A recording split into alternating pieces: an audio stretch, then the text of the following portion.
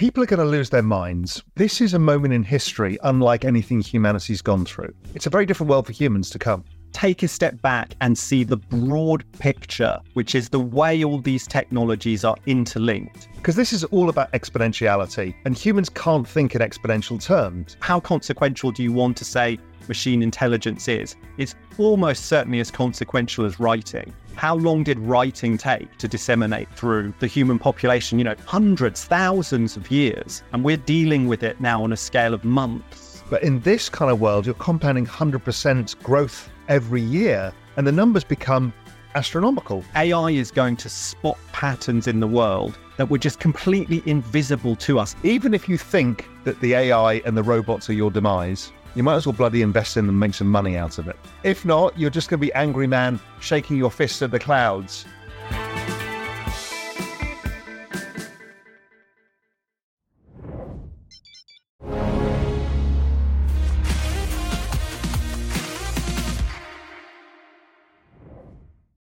What are the realities of a recession? Welcome to the Real Vision Daily Briefing. It's Monday, November 6th, 2023. I'm Ash Bennington. I'm joined today by Danielle Lacalle, Chief Economist at Tressis. Danielle, welcome. Thank you so much for having me, Ash. It's a great pleasure. It's a pleasure to have you here with us. A quick note for our Real Vision members. We've rolled out our new Real Vision 2.0 platform. You can join it at realvision.com/new. That's realvision.com/new. So check your email to get on the new platform. There's some amazing new features that I'm sure we're going to want to check out. Daniel, we were talking just before the show, obviously a very eventful time in markets right now, a lot of conversations happening, a lot of price action. 50,000 foot big picture, Daniel, where do you see us right now? Well, I think that the big picture would tell us that where we are right now is in what I call the hangover of the stimulus packages. We are not seeing a headline recession. GDP is not reflecting a recession fundamentally because it's bloated by debt. We have an enormous level of accumulation of debt in government spending, which obviously supports GDP, but also in consumer spending. We have an unprecedented level of credit card debt that is making the headline figure of consumer spending relatively stable. All of those indicate that things may get significantly worse as the reality of rate hikes and also the tailwind of the stimulus plans stop working. I think that those things, when we see rate hikes start to creep in the real economy, we're already seeing delinquencies rising, no? But I think that we have not yet seen the true extent of the normalization of policy, because rate hikes are one side of the coin. But the other important side of the coin is monetary contraction, is the amount of money in the system being reduced, no? So I think that those elements need to be taken into account, and those should be playing out in the beginning of 2024, which also coincides with an important wall of maturities in investment-grade debt, also in high-yield debt. Yeah, Daniel, such an important point. I read your research note. You point this out. Obviously, Q3 2023 GDP coming in at a beat 4.9% seasonalized annualized rate of growth. This in stark contrast to some of the gloom and doom we're hearing. You point this connection out to debt. What's the precise mechanism for both the hangover from ultra low rates plus the fiscal stimulus that we saw during the pandemic period? What's the transmission mechanism? How does that work? How long does it take to unwind?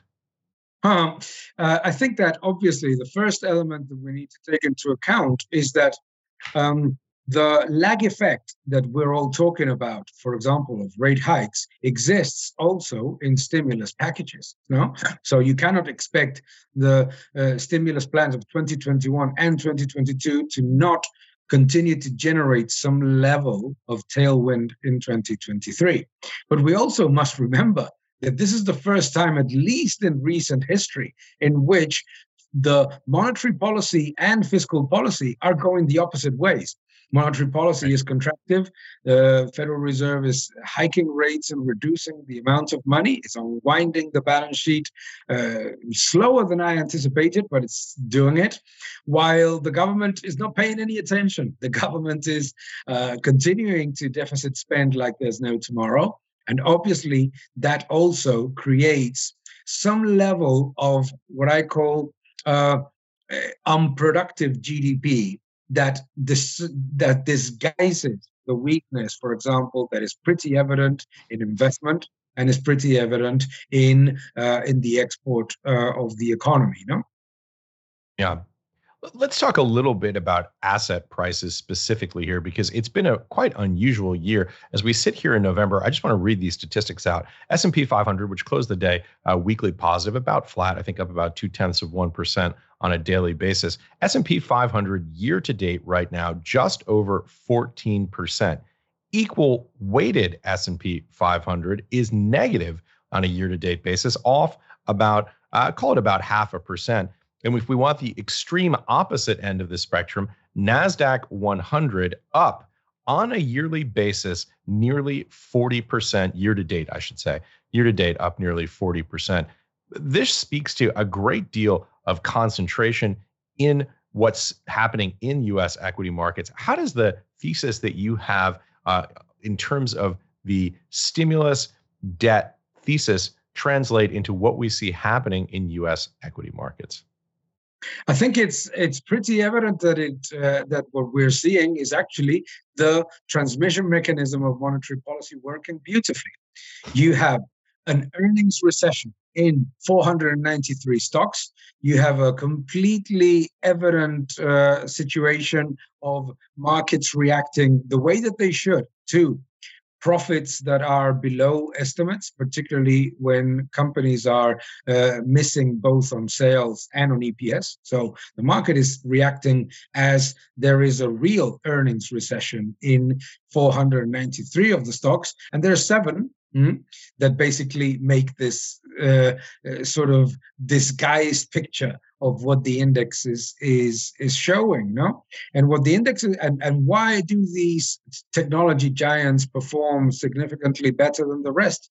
Because they're the most immune to rate hikes, certainly the ones that benefit the most of a policy that, although the Fed would consider is hawkish, is continuing to be accommodative.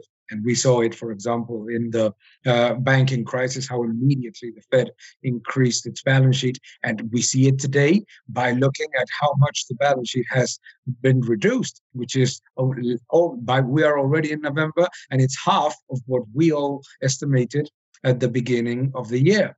So it's normal that the highest risk, longest duration assets in equities, which are technology giants, perform better.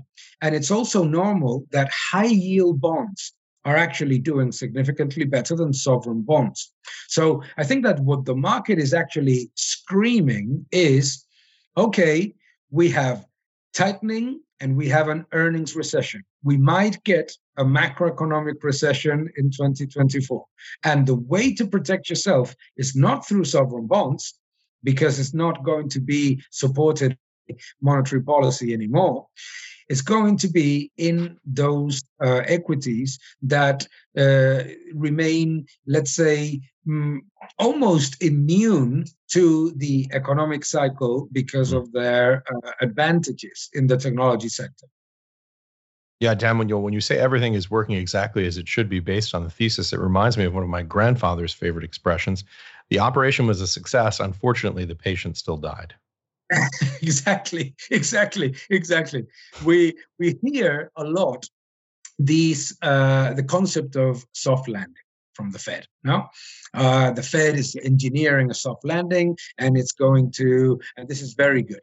People don't understand what a soft landing is, because they focus on the word soft. Obviously, they're not going to call it a hard landing. They don't understand the word landing. And the word landing means recession. They need a recession to bring down the quantity of money that has been bloated in 2020 to 2021. Because rate hikes reduce the growth of the quantity of money. But the global money supply, you look at the proxies, has barely been reduced from 108 trillion to 104 trillion, which is almost nothing if you think about the global money supply, isn't it? No. So I think that what we are seeing is simply that the concept of soft landing is based on the idea that you can unwind the excesses of monetary policy of 2020, 2021 without breaking anything in the economy. And that is impossible. The myth of the soft landing, we also saw it in 2007. If you Google the most looked word in 2007, it was also soft landing. Central banks and governments were also talking about a soft landing. Of course, things are different today than in 2007, but they're not massively different in the essence of a soft landing, which is that you need a correction in the quantity of money, and that can only come from a lower pricing of the assets in the balance sheets of banks, as well as a lower pricing in overall assets globally. So that is, unfortunately, for people that think it's a different thing, is a recession. And if we don't get a recession, then we get persistent inflation. And then obviously, and this is basically what I think the market is starting to tell us, is that if it's either a recession or a much worse period of prolonged inflation that's closer to stagflation. So if it's between recession and stagflation, what we need to bet, the place where you don't want to be in is in sovereign bonds, and certainly not in those industrials, materials, or consumer discretionary stocks that are the ones that are provided, in the case of Europe, for example, almost 70% of the profit warnings, and there's been 37 so far since the 1st of September, come from those three sectors. We're going to take a quick break and be right back with more of the day's top analysis on the Real Vision Daily Briefing.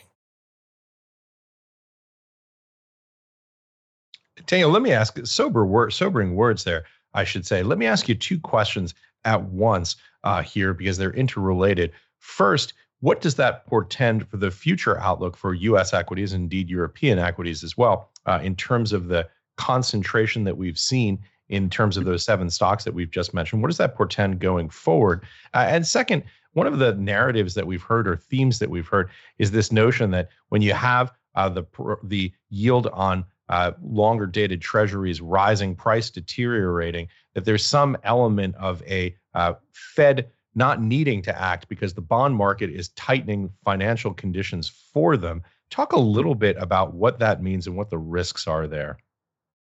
They're absolutely right. When the tightening is happening in the credit market, and banks are limiting the supply of credit to the economy, what basically ends up happening is what we are seeing right now, which is that the entire burden, in fact, of the normalization of monetary policy is falling on the shoulders of families and businesses, on the private sector, on the productive sector. The sovereign bond market continues to function adequately. Therefore, the Fed is not concerned because deficits are refinanced at a higher price, yes, but they're refinanced, no problem. And governments continue to deficit spend without a problem. So on the one hand, what you get is crowding out.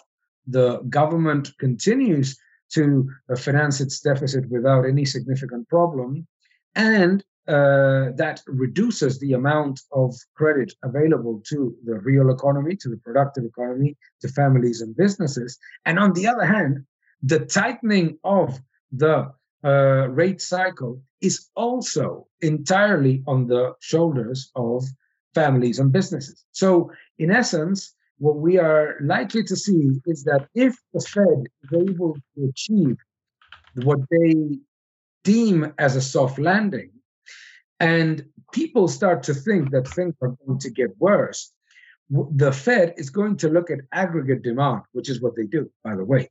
They look at aggregate demand. So far, if the government, which weighs between 39 to 50% of the GDP of the economy, is not reducing its demand, a reduction in aggregate demand is only going to come from the private sector, which means a significant slump in profits and a significant slump in consumption. Those are basically the transmission mechanism of this tightening cycle that we're living. And obviously, because I get excited about the answer, I forgot the first question. No, that was beautiful. It was the question was about the interrelationship between what's happening in longer dated U.S. Treasuries and your view of the future pricing on a multiples basis and on and in terms of earnings of U.S. equities. Yes, and coming back to equities, what I think is that this trend of concentration of very large multi-mega caps that absorb most of the performance is likely to continue. Is likely to continue because if we look at it from a more, let's say, extended period of time, what everybody knows is that the Fed is caught between a rock and a hard place. Therefore, policy will continue to be accommodative, and that helps disproportionately the ones that have access to markets and to credit beforehand. Printing money is never neutral. It always disproportionately benefits the first recipients of money and disproportionately negatively affects the last recipients of money, which are salaries and deposit savings. So no wonder the United States, with that allegedly phenomenal growth and with the level of unemployment at very low levels, is seeing negative real wage growth. And on the other hand, you're seeing deposit savings lose their purchasing power and obviously lose in value. So I think that multiple expansion is not likely to come to those sectors that are in the 493 side of the S&P 500. Actually, what we are seeing is coming back the multiples that were attached to many of those stocks, because another important thing is happening. Multiple expansion cannot happen when you have buybacks being reduced. The reduction in the amount of buybacks in the S&P 500 is a critical element of multiple compression. So as we see that dividend and buyback programs being reduced because companies are suffering, they're not generating as high cash flow as before, etc., it is very likely that the multiples of the per sector will likely contract, but that the multiple relative to the market of the leading companies that continue to absorb most of the returns is rising. There's the ETF effect there as well, because obviously when the market is rising and people are starting to buy, the marginal buyer is buying mostly indices and ETFs, and inadvertently it's buying more of the larger components of the indices. Right. No? Just because of the way the weighting takes place. Exactly. So if you see on the one hand that about 400 stocks in the S&P 500 are reducing drastically dividends and buybacks, and on the other hand, when people start to purchase stocks, they're buying mostly in index-weighted or ETFs. What happens is that the 493 compress their multiples and the 7 expand their multiples. And I think that it's very unlikely, unless there would be a sort of Volcker moment, which we're very far away from, I think it's very unlikely that we see a drastic change there, i.e. we will continue to see more multiple expansion in the winners and multiple compression in the losers. And US versus Europe is very simple. United States, high technology exposure and continuing, even though it's reducing, but continued buybacks. Europe, no buybacks, and profit warnings. So multiple compression in Europe is likely to be more more evident in the index than in the United States as well. Daniel, one of the things I always enjoy about having you on the show is your outlook is just crystal clear. No two-handed economists here. I really appreciate just the clarity of this. And when you're talking about this, it reminds me a little bit of the Cantillon effect. This idea that the closer you are to the monetary spigot, the more you benefit from these periods of monetary easing. And by the way, this is kind of just the price of passive indexation as you see flows into markets taking place in a more passive way. Absolutely, it is. And I don't think that there's anything that the Fed can do about it, for a very simple reason. Monetary easing is like opening the floodgates. You cannot expect things not to get wet, no? And ultimately, it's not that they even care too much about this disproportionate concentration of returns in the S&P 500, etc. If you read what many people at the Federal Reserve talk about, the wealth effect, etc., but they basically think that these are, let's say, acceptable side effects of what is, in essence, a policy that ultimately does help the economy. I would disagree with that, but that is the narrative. So you cannot change that. You cannot change something that has been driven by monetary policy. No one can argue that the rise of the multi-mega cap giants in technology has been a direct consequence of easy money. No one, and if they Right. do, well, obviously it's easily debunkable. But it's impossible to unwind now, no, because the perverse incentive exists. We are already seeing it in the markets. You get a bad jobs report, or not even a bad jobs report, but a lackluster jobs report. People start buying like there's no tomorrow. Why? Because they're expecting easing.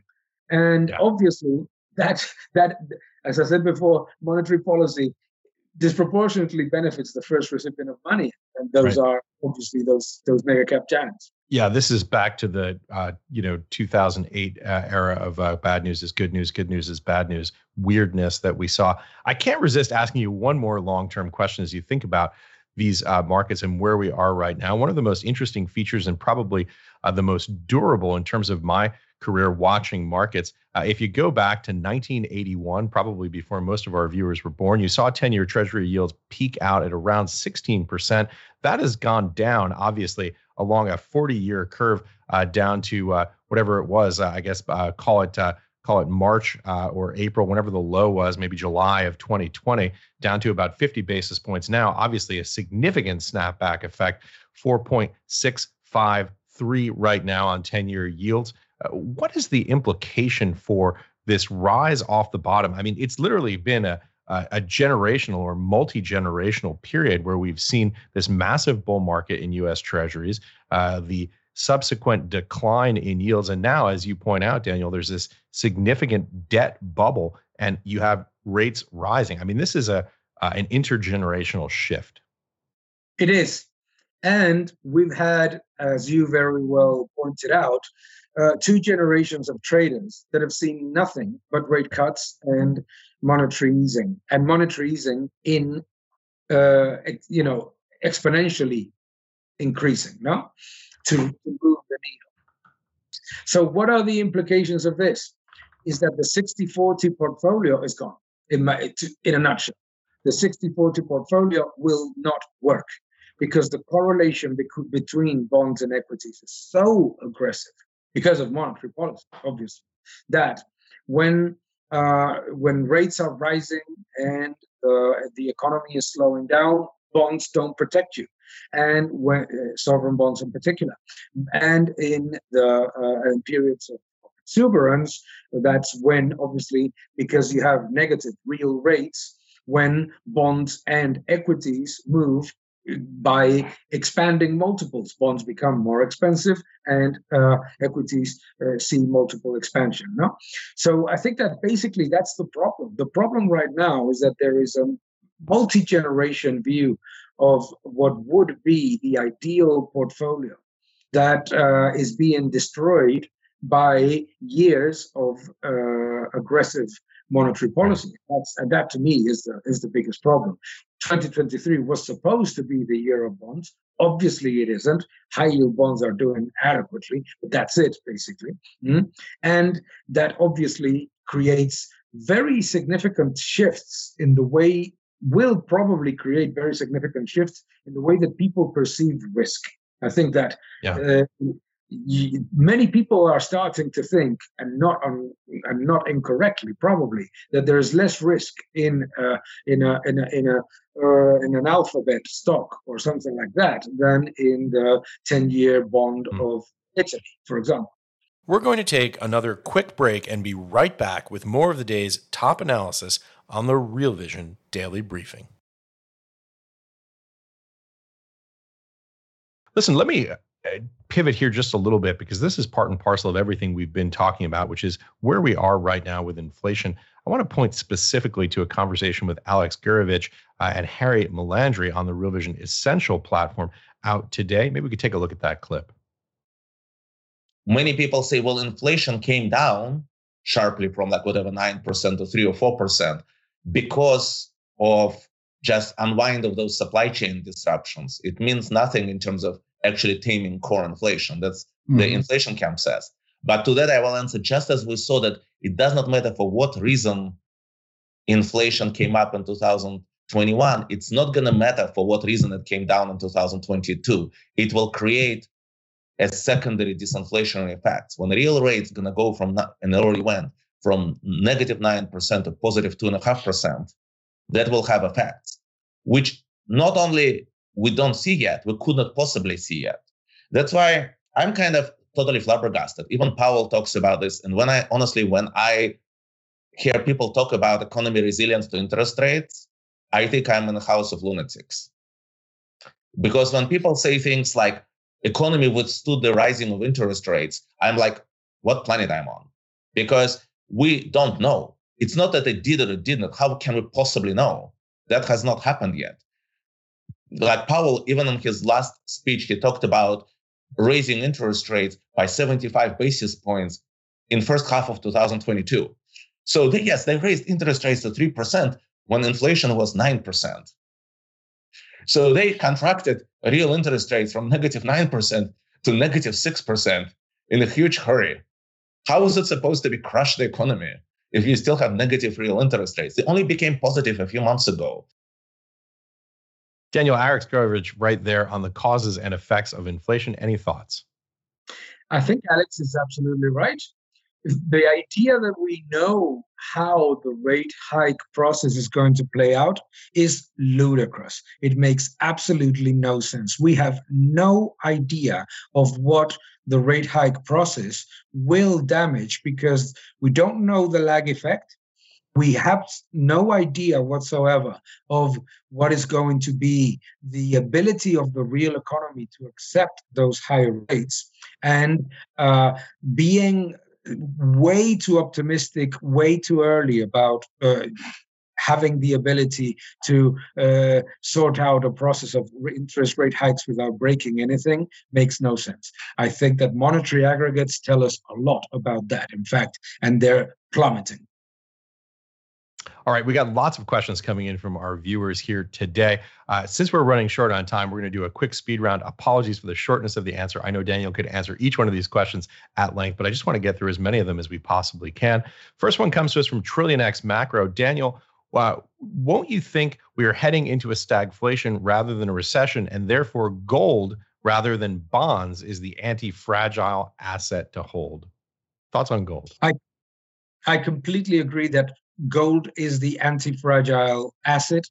If you're looking for decorrelated assets to have in your portfolio, you need to have gold, not bonds. I agree with that. Okay, speed round question number 2. Marty F., what signs do you see that money is coming out of the system, Daniel? Well, follow monetary aggregates. They're very, very clear. Unfortunately, the United States doesn't publish M3 anymore, but follow M2, follow M1, and there are a number of very good analysts out there that make a proxy of M3 as well. So follow monetary aggregates. They tell you very, very clearly. And loans and leases. that you can see published by the Fed as well. Question from Ralph Humphrey. What does Daniel make of the whipsaw action in the U.S. Treasury market, and how is the sovereign debt market in Europe faring? Well, the sovereign market in Europe is broken because it's been disguised by the European Central Bank and continues to be, by the way, because of the anti-fragmentation tool. So I think it's completely different in the United States. The signals that the United States Treasury yield curve show are more accurate than certainly what you can see in the euro area. And certainly the spreads are no indication of the real risk.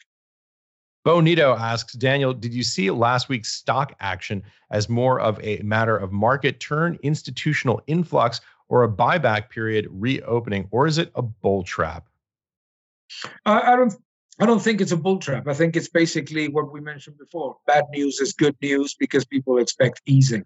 Buybacks don't drive stocks. They support valuations, but they don't drive stock prices.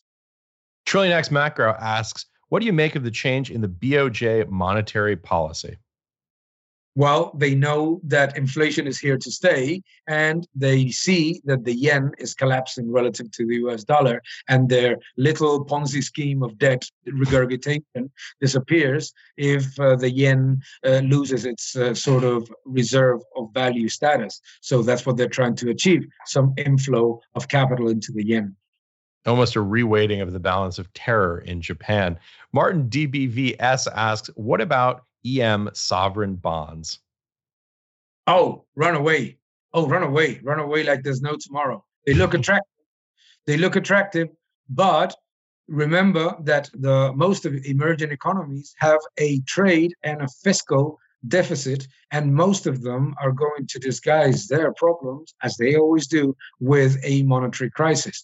If you want to look at very specific EM bonds in hard currency, there might be some opportunities. But as an asset class, very, very dangerous. Remember that many of them as well, at least in the indices, many of them, the largest components are state-owned entities or semi-state-owned entities. Right. So careful with those. Daniel, always appreciate that clarity in your response.